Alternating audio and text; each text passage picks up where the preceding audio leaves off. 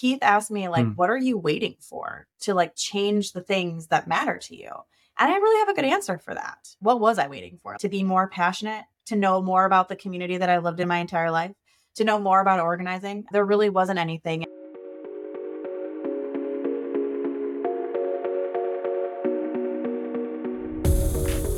Welcome to Connection Request. I'm Joel Lehman. Today on the show, I'm chatting to Minnesota State Senator Erin Maye Quade, who is also the Special Projects Advisor at Gender Justice.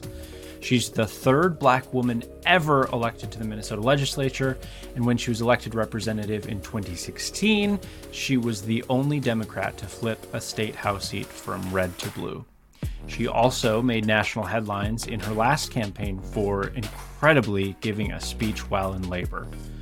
One of the main reasons I wanted to chat with her is that in the US, I think we focus far too much on national politics, while so much of the policies that actually impact our lives are made at the state and local levels. The senator shares her organizing origin story as well as tells the story of how now Attorney General Keith Ellison gave her the initial nudge to run for office. Plus, why she sees ADHD as her superpower, why she feels our political labels aren't always helpful, and why working in customer service jobs were the single best thing that prepared her to serve as a state legislator.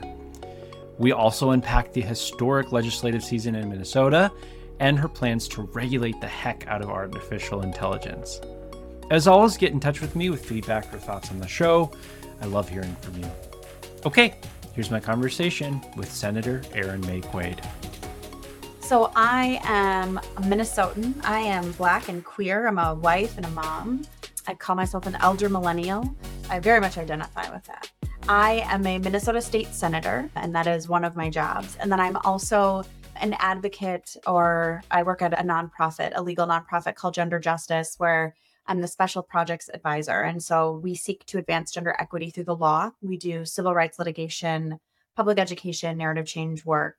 And a lot of that work is focused around trans and LGBT rights and reproductive health rights and justice. So, not a lot going on in those areas, just a little bit of work there. That leads me to my first question, which is, in reading up on you, one thing that just really struck me is how much you have already done in your career, but also how many different and distinct issues you've taken on, how many times you have been the first to do something, how you seem, in my eyes, to be able to juggle so many different balls at once. And so when, you could spend your time doing a lot of different things, and you do, how do you make decisions about how to spend your time and how to focus in on the things that matter most to you? Oh, that's a good question. One is, I always say I feel like I can be like two things in a day. And so before having a child, like I could be a senator and an advocate in the same day, right? But now one of the things I am every day is a mom. And so a lot of my time really is around not just like parenting, but the workload of thinking about parenting, right? She's going to need these clothes in 3 days, like doing the laundry, or she's going to run out of milk. We got to go to the grocery store, or she's going to grow out of these clothes. We got to or like she started walking, she's going to fall down the stairs. We've got to put up the baby gates. And then outside of that, like I have ADHD, which I think can be a superpower if harnessed correctly. And so I've spent a lot of time figuring out how to utilize my ADHD, which can be energy and hyper focus, sometimes deep passion for a lot of different issue areas, and using that to make sure that my time is like really well structured. So making sure that I have work blocks laid out, that I have lunches scheduled, because otherwise I'll never eat, that I have time set aside basically for all the things that I want to do. When I started getting really busy, I literally made a time map. So it was like an Excel spreadsheet that like chunked out like what I was going to do each day. Wow. Which can be overwhelming to see sometimes, but also really helpful to just see day to day that I'm getting all the things done that I want to get done. It's really interesting. So let's go back to Erin as a kid. You and I grew up in the same town, so I have at least some reference points for your childhood. But what do I need to know about you, Erin, as a child that helps explain who you are and who you became today? Erin, the child, it was a voracious and early reader with a really strong reading comprehension and retention. I have almost like a visual memory, so I can remember like where it is on the page, helps me retain facts, like percentages and statistics. And Erin the kid used to carry on this little notebook that when I heard like references, like pop culture references that I didn't understand, I would write them down. And then I would come home and I would ask Jeeves them because elder millennial, like Google didn't exist, Yahoo didn't exist. But I would put it into Ask Jeeves so that I could understand what people were talking about or referencing. Yeah, reader, singer, love to sing, and like have really wonderful family and parents who instilled in me like questions are good, always ask why, and it's good to be someone who like doesn't do what you're supposed to do all the time just because that's how we do it. And I think that has definitely led me into a career of being like, just because we've always done it that way doesn't necessarily mean that it is a good way to do something. So that, yeah, me as a kid, happy. So I was reading an article that you gave an interview with Elle back in 2017, and you said, quote, "I grew up in a very white community and I'm not white. Society's pretty straight and I'm not straight. We still live in a very male dominated culture and I'm a woman. I've pretty much grown up in a place where I'm always having to assert, prove, and fight for my right to exist in people's eyes." And I'm just curious, is Mm. that lived experience part of what made you want to serve, do you think, and organize? Organize, absolutely. I've always been deeply incensed by injustice, not mostly because it doesn't have to be, right? They're decisions that people make every day. There's no like higher power that ordained that racism has to exist. Like we choose to allow it to exist. And I think it's interesting because I'm Black biracial. So my dad is Black, my mom is white. But growing up in a white community in Minnesota, I was socialized as a Black girl, right? Like it was noticeable to everyone everywhere all the time that I was Black because everybody else was white. But I'm light skinned, right? It is not always obvious to the world that we are in now that I'm a Black woman. And so it has been a really interesting journey to grow up and be socialized in our smallish community, and certainly small in the fact that the internet didn't exist the way that it does now, right? So the people that you're around are pretty much the people you interact with. And then to grow up in a world where you can see any kind of person by opening an app and communicate with any kind of person. And so really like grappling with colorism and light skin privilege and understanding that I might have been raised to because I was viewed as a Black girl, but in the world that we're in now, I'm just ethnically ambiguous, right? And I always talk about using the privilege that the patriarchy and white supremacy have bestowed upon me, right? Because I'm a comfortable feminine woman. I'm a small woman. I'm a light-skinned Black girl. I don't quote unquote look gay, whatever that means. And so using those privileges to go into places where those privileges are instilled into our systems to dismantle them and throw the door open to invite more people who look like me or identify like me or people who've never been there before. So that's something that is definitely true that I know and use to further the cause of justice. Tell me a little bit about leaving high school, going to college. I know immediately you got into work organizing. Later, that led you into working for then Congressman Keith Ellison. Will you just tell me a little bit about that period of your life post high school and what was it like and what was driving you, I guess, to get involved in those ways? So I went to the University of St. Thomas, which is a private Catholic college university in Minnesota. And I was raised Lutheran. And like by Lutheran, I mean like the casual, like we love everybody, everybody's welcome here kind of Lutheran, right? And but I was very Christian. I was very like, I lettered in FCA, like my letter jacket has a cross on it for Fellowship of Christian Athletes. I was very devout and very like it was a core part of my identity. And so I chose to go to St. Thomas because it was a core part of St. Thomas's identity. And come to find out that not everybody reads the Bible and gets the same messages that I did, that they would read like love everybody and they're like, except gay people. And so when I got to St. Thomas, it was just like running headlong into this brick wall of someone who is, or like an institution that has wrapped itself in like my faith and then come out the other end with just like the most horrific findings about humanity and people and how we should treat each other. And Hmm. so it was enraging. And I think that faith was how I expressed my politics before I had politics.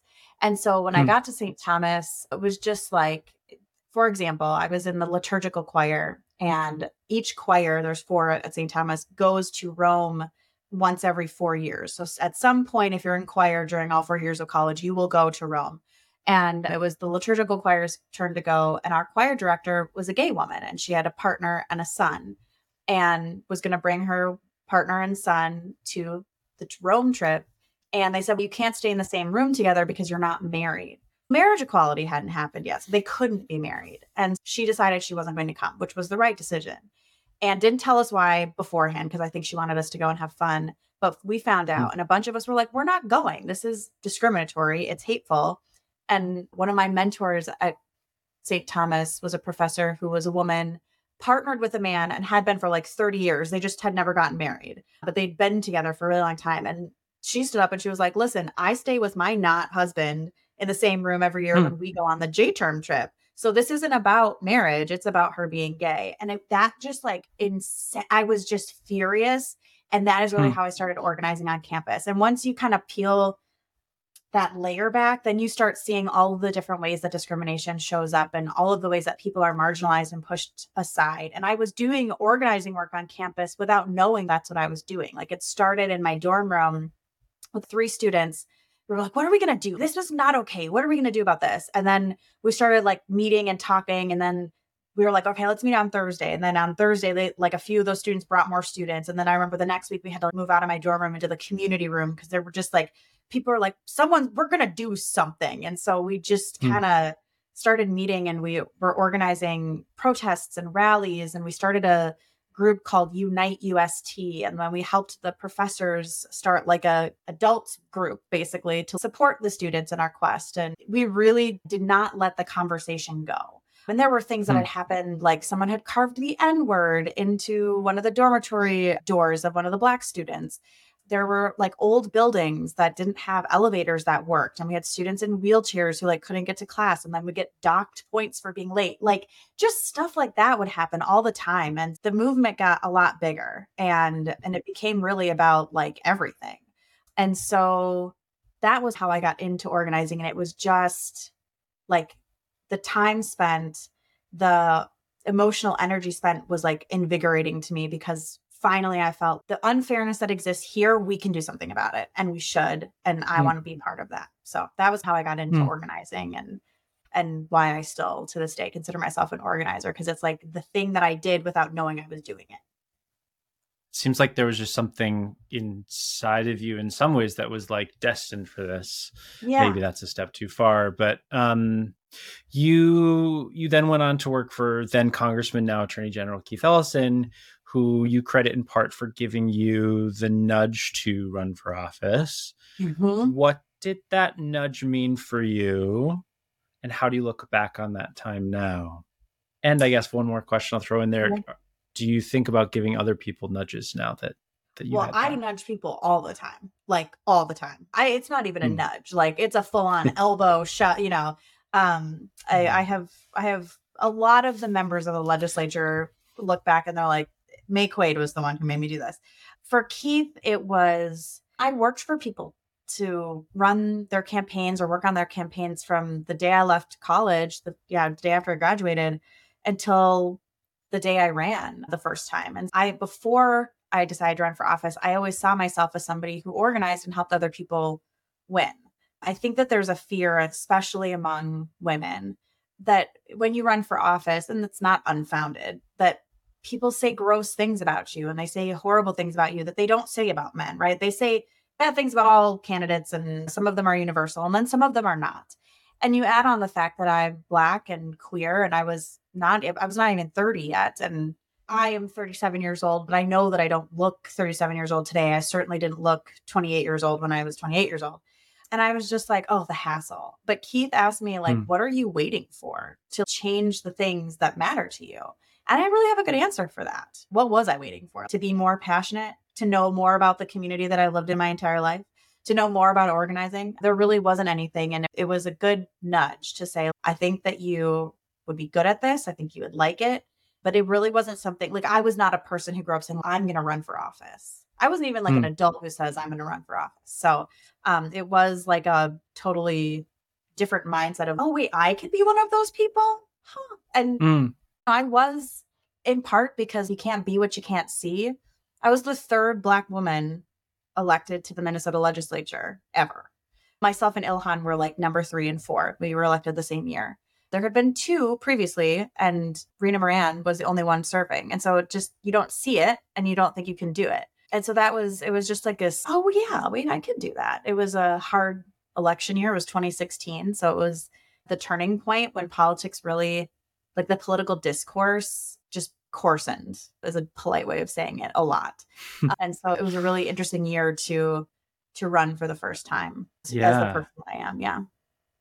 I can only imagine how since then you have been both inside and in public service roles, and you've also been organizing. And it sounds a little bit like you view the work in a similar way, whether you're inside or outside. I Yes. guess like where generally, and now you're serving as a state senator, where do you feel like you personally have the most impact? Is it inside, is it outside, or is it just depends on the context and the situation? I think that there are so many ways to make change that I don't think that I could say that there's an inside outside more impact. Like on the outside of the legislature I was a state representative for 2 years, from 2017 to 2019. And then from 2019 to 2022 or 2023, so for 4 years, I was an advocate. In those 4 years, I built a movement and coalition and campaign to remove Minnesota's abortion restrictions. And we won the lawsuit that we filed 2 weeks after Roe v. Wade was overturned. Without being a lawmaker, we got many of Minnesota's abortion restrictions deemed unconstitutional and unenforceable. That's a huge impact. It was an immediate huge impact. Right? And then as a state senator, I was able to repeal those unconstitutional laws. And so I just think there's so many ways to make change. And sometimes it's like, what's easier? It is easier to not have to raise money and run for office and just smash through this really nuts schedule for 5 months. But it's also harder to try to explain laws that you know the best to people who are in the seats of the lawmaking, right? Yeah, I don't know. There's not one way. There's so many ways. In 2018, you ran for lieutenant governor endorsed by the DFL. And I was just watching your announcement speech today, which was really incredible. You're such a gifted speaker, and I was ready to vote for you all over again. But what did you learn from that race and from that experience? That must have been an intense time. It was. And certainly people who were on the campaign. So I was an Erin Murphy supporter before I was on the ticket. I really only joined the ticket in June, and then the primary was in August. And so of all the people who were part of the campaign, I was a part of it I was like on the ticket for the shortest amount of time. So for me, it was a really whirlwind summer that went from, we were out of session and I didn't have another job as a state representative, to I'm now going across the state to fish fries and town hall meetings and interviews and fishing visits and all of visiting farms, and then doing a lot of call time because you got to raise a lot of money when you run for statewide office. And so I learned, one, how to be managed, which is a hard thing for me, not as an employee, but as somebody who's supposed to I was lieutenant governor candidate, but I actually had a whole team that managed my time, right? I didn't get to pick what I did every day. Everybody else got to pick what I did that day.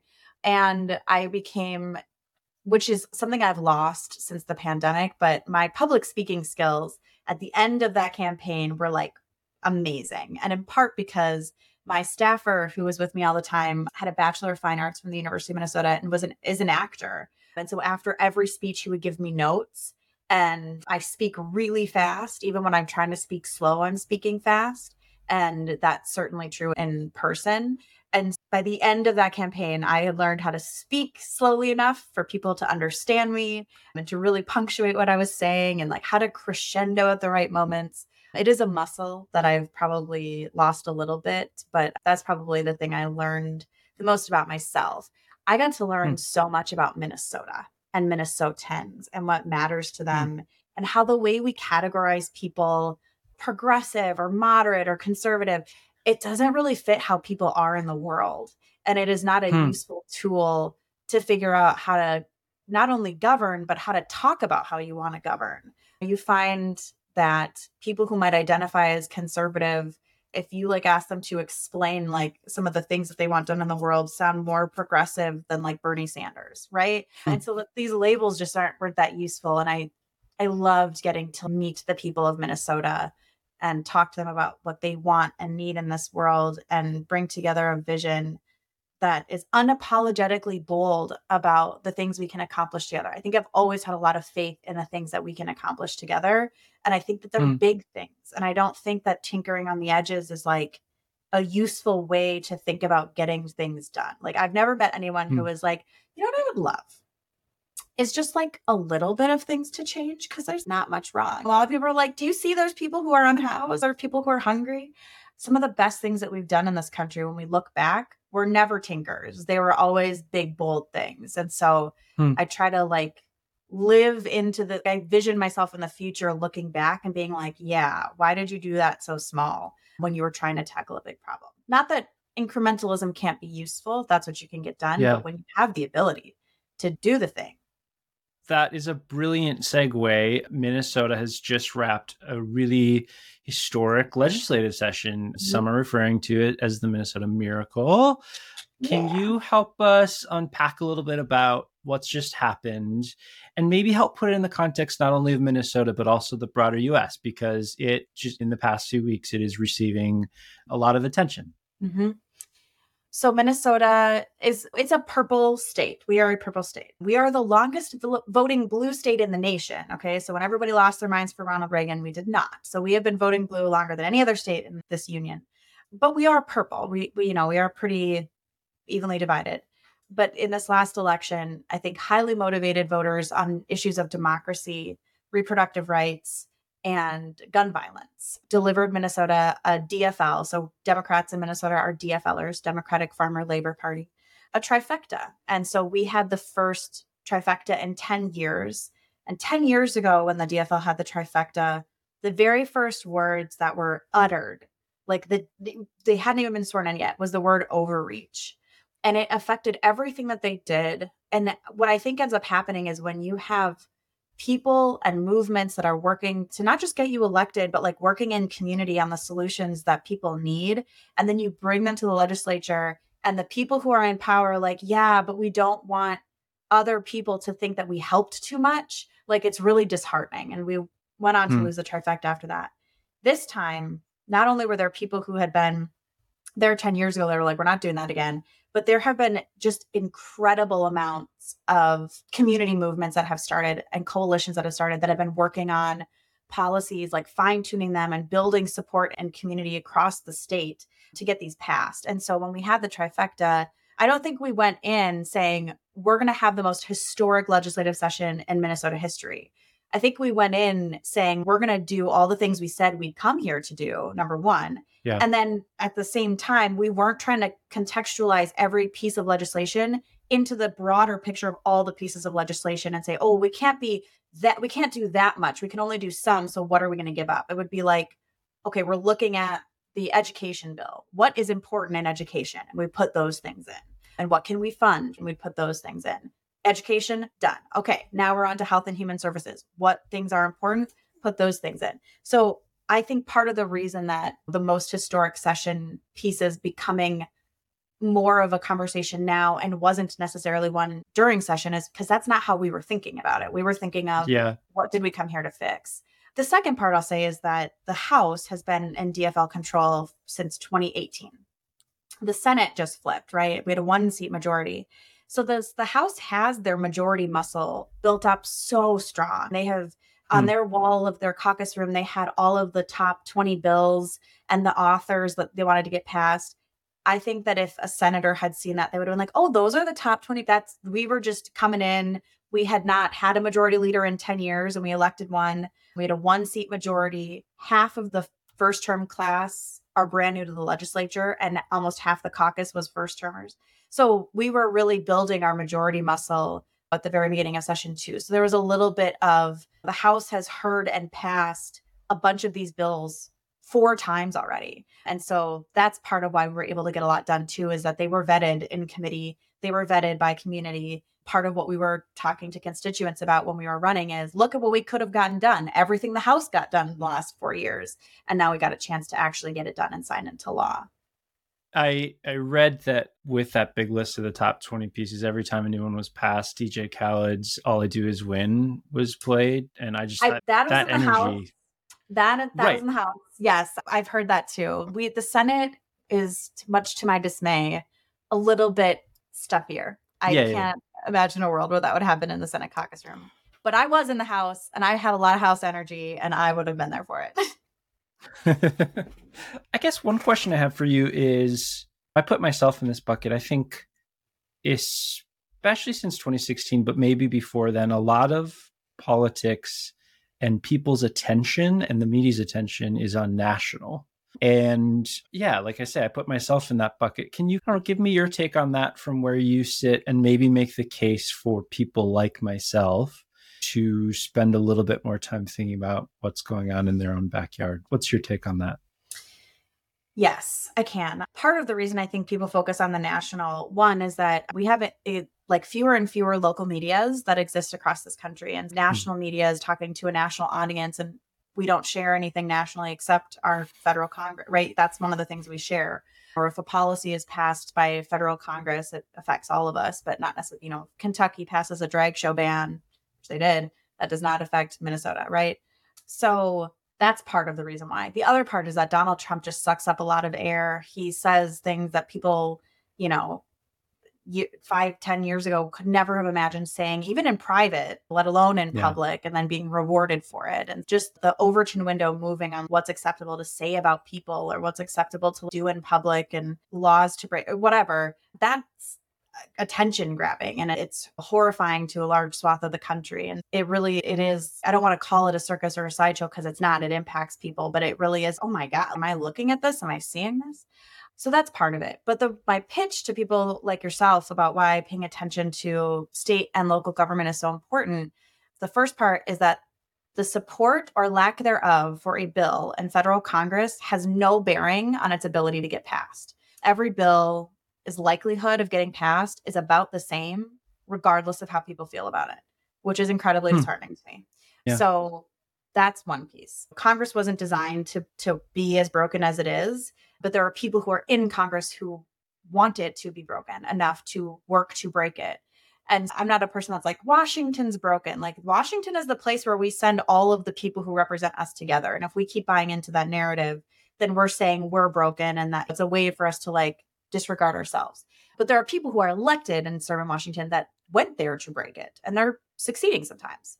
But your state government represents fewer people, impacts so much more of your life. Like, your day-to-day life is impacted by your state government. That's where they do or don't fund your schools. Like, 10% of school funding comes from federal government. Almost all of it comes from your state or your school district. Like, the age of consent to marry decided by your state, not the federal government. The projects that they build in your communities, the speed limits that they set, these are all the day-to-day things. These are all things that happen in your state or in your county or in your school boards or at your city councils. And so, we focus on the national because it's like the media eye there, when all of the work is happening in your state and down. And I think that's something that the Republican Party really realized in 2010 when they started investing a lot in state races. And we have seen the outcomes of that as the Supreme Court continues to be like, oh, leave it to the states. Half the states are going to say ban abortion, ban gender affirming care.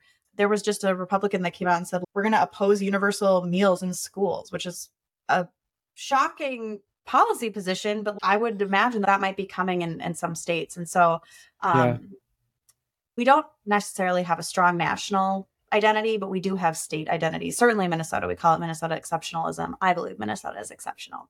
And so your ability to influence what happens in your state, your ability to impact what happens in your state, and what the state is doing impacting you is all just much more than it is at the federal level. Great pitch. Can you tell us a little bit about what life as a legislator looks like? And I don't know, what do you think we in the general public maybe get wrong about what it takes to serve in public office? The first thing that people get wrong about serving in public office is that you have to go through the steps or be a lawyer or have a certain kind of profile. The thing that has served me best to being a lawmaker as having worked as in the service industry as a server or in Target or in retail. Yeah, it's customer service work. I get yelled at all the time about laws that I didn't pass. And I would, some laws I wasn't even born when they passed. But it's not my job to be like, I can't help you. I'm here to help you figure out what a solution is. Similarly, when I worked for Target in store, I didn't make the return policy. I didn't decide that you only had 30 days or 90 days, but I would get yelled at about it. And I'd be like, I understand that that's frustrating. I don't have power to make it different. I can help you with something else in the store. I can try to make the situation better. So that I would say is the biggest misconception, is that you have to have some sort of special law degree or whatever to be in public service, or that people like you aren't in public service. They are. And it's important that people like everywhere think I'm the kind of person who should be making the laws that impact the people of this state, because we have a citizen legislature. That's why we only are part-time. We're a part-time legislature. So we do need more different kinds of people. It matters. People we're like authors. They say, write what you know. People write policies about what they know. And if the legislature is only comprised of one type of person, they're going to write policies about one type of experience. And if we don't have more experiences, we don't have good policy. Life of a legislator depends on the year and the month. So odd numbered years are budget years. And we are in session from the first Monday after the first Sunday of January. Basically, sometime between January 2nd and January 7th, we go into session. We have committee. Committee is a lot like college. Monday, Wednesday, Friday from 8:30 to 10, Tuesday, Thursday from 3 to 5. And that's where bills get heard, and we dig through the language and we hear testimony and take amendments and hopefully make the language is exactly what we want it to be. Then there's floor session, which can be anywhere from 30 minutes to 15 hours. And that's where we debate bills that have been worked through the committee process. Then there's constituent meetings. So there's everything from housing groups to public utilities to the Gulf Association to the science student groups. They have their days at the Capitol. And so you meet with your constituents. Sometimes there's rallies. You speak at rallies. And then a lot of emails. Constituent emails from the agencies, emails from reporters. Like you're reading a lot of stuff. I spent a lot of time reading. And they're long and late nights. They start early and they end late.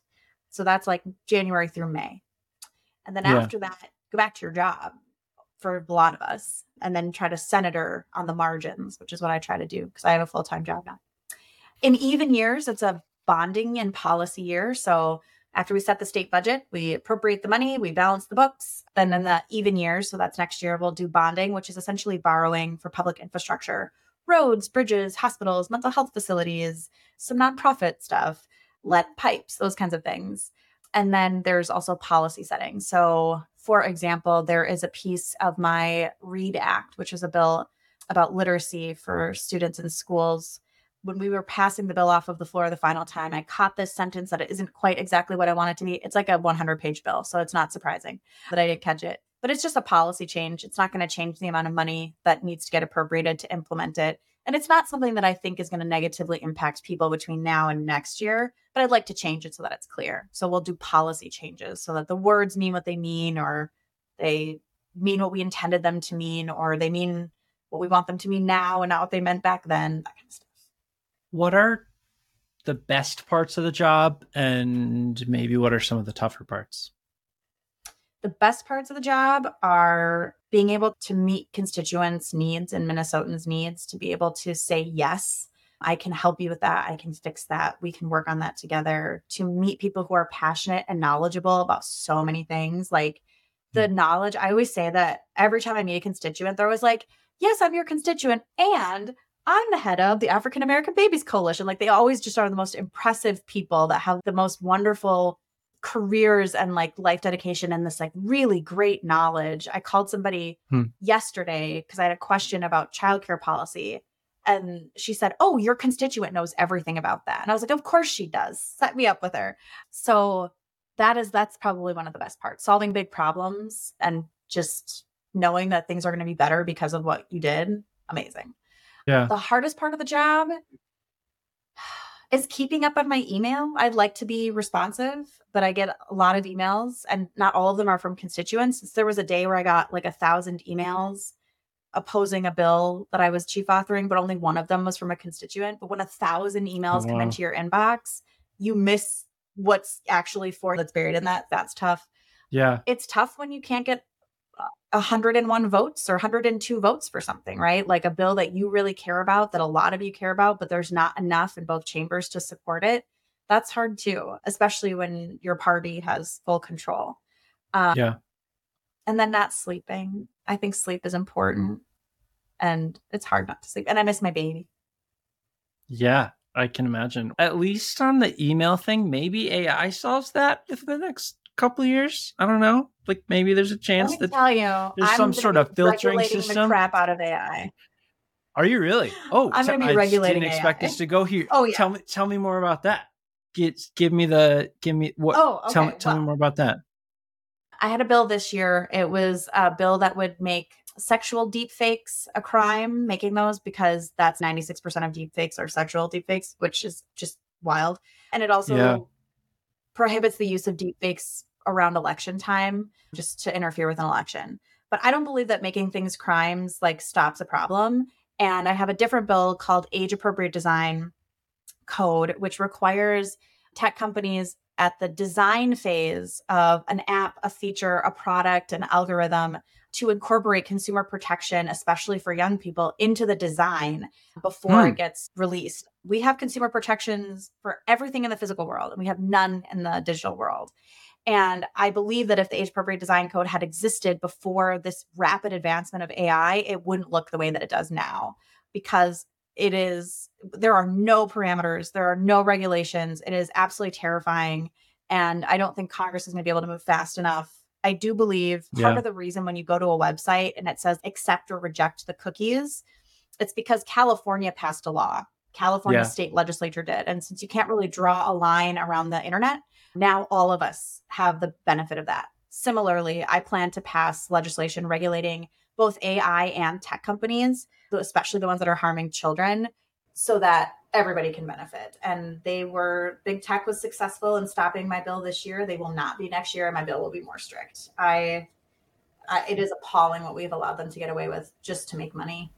Yeah. Wow. I didn't expect our conversation to go there, but I'm glad it did. That's heartening to know.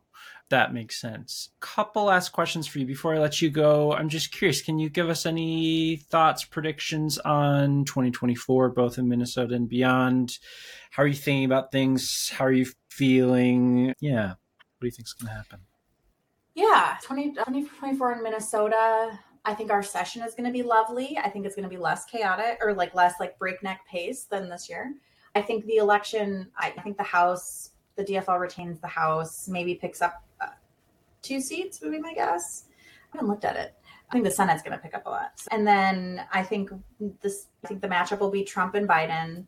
I think Donald Trump loses. I worry about what he breaks on his way to losing. I think that the House of Representatives, the Congress House of Representatives, will flip back to being in Democratic control. I think it's like a 50-50 chance that the Senate flips back to being Republican control. Maybe more of a chance that it flips back to Republican control. Yeah. And I think Joe Biden wins the election. Yeah. Good predictions. We'll check back in with those, but that sounds Yeah. sensible to me. What did I forget to ask you about today? Anything else that you think would be good? I don't know, that would be good in terms of understanding you, your life experience, and the role you play in both organizing and in public service. My mom, when I was in college, I had gone to college to be like a business major, and I hated it for the 3 weeks that I was doing it. And my mom was like, why are you going to be a business major? You've never been interested in that at all. And it was because I wanted to know that when I graduated, there'd be like financial security. And my mom said, study what you're passionate about. The money will follow.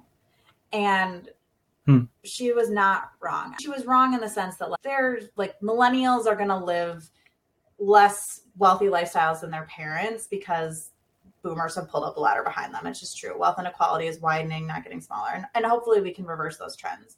But I don't make as much money today as I would if I even did the same kind of work, but in the private sector. I know that, but I choose the nonprofit world and public service. But I am passionate about what I do, and I'm not just slogging through like this entire career of just like, well, I guess I get paid a lot. And so I think that's always my advice to people is like, you have to do the things you're passionate about, because passion at some point is going to be the only thing that's going to get you through the things that are slogs, right? Like answering all the emails, or like explaining to someone the 50th time that there really is no compromise on abortion, right? Like you either have control over your body or you don't. There is no middle ground. So that is something that like I've always held on to, and I'm really glad my mom told me that. And I am an optimist, and like incredibly optimistic. And people used to tell me, one could even call it idealistic. And I remember people used to tell me when I was younger, like, oh, you'll lose that when you get older. And I have not. And in fact, I am more optimistic and more idealistic, because now I know more about what we actually can do and like where those levers of power are to make things better. And so I'm just like optimistic about what we can accomplish together, and impatient to get to the end, but knowing that I probably won't see the, full liberation and justice for all of the people, but that's okay. I'll get to be a part of it. What wise words. Where can folks follow you and your work, and anything else, any other issues, causes, etc. that you want to plug before I let you go? Sure. You can follow me at Erin Maye Quade, ErinMayeQuade, on all social media platforms. Although I would like, Twitter is my big thing, and Twitter is horrible now. Elon Musk ruined it. So I'm not like I used to be a prolific tweeter. And now I can, it's not worth it. It's like, why? I'm going to get into TikTok. I'm on TikTok all the time. I don't make TikToks, but I will. I just haven't had the time. I could see you being very good on TikTok as a communication tool, as many things. So I look forward to seeing that. Yes. Yeah. I think you got to find someone to help you with that part, maybe. I don't know. Probably. How many years until your kid could do that? Well, anyway. Okay. I don't know. TikTok soon to come. TikTok soon to come. And issues that matter to me: reproductive justice. Certainly, every person should have the right to have a child, not have a child, raise children they choose to have in safe and sustainable communities, and have gender freedom and bodily autonomy. It's a framework created by Black women in the 90s that are pretty much the core tenets of all the things that I do. I think that we haven't really paid enough attention to, this always sounds like a conspiracy theory, but I'm just going to lay it out. There is a plan. There's a literal playbook. It's called Project Blitz, and it is by Dominionists. Dominionists are a specific sect of evangelical Christianity that believes that white Christians are called to take dominion over 7 pillars of society. So the arts and education and government and blah, blah. So Amy Coney Barrett is a Dominionist. Ted Cruz is a Dominionist. Mike Pence is a Dominionist. And their playbook has been open for a really long time. And I think one of the things that is just useful for folks to know is that like what we're seeing happening in our country right now, the attack on LGBTQ people, the attack on abortion rights, the attack on public education, the disregard for the climate crisis, all of that is like under the umbrella of dominionism. And I think if we don't start understanding the end goal, right? Sometimes it's like, why? Like, why do they care? Why are they doing this? Is that there is a goal there, and it is to institute a white Christian theocracy in the state or in the United States. And there's like billions of dollars in dark money that goes into institutions like the Federalist Society to get judges, or campaigns to state legislatures, or faux think tanks that like are in DC and train school board members and county, to understand that is very real, and it is a very long-term plan that people have been executing for a long time. And as a Christian, as a Lutheran, always highly offended when my faith is used, stolen, right, and perverted in order to oppress people. And so I feel like it is my moral duty as both a Christian and a person who works in the movement to highlight that. And I'm always working to sabotage white Christian nationalism. So that's my whole thing, is want to sabotage it. Sounds good to me. Senator Erin Maye Quade, I am so grateful to you for taking some time out of your day to spend with me. I'm a big fan of you, and I think you are a great leader and example for us in Minnesota. And I think you're doing really important and wonderful work. Thank you so much for your time today. It was so great to talk to you. Thank you.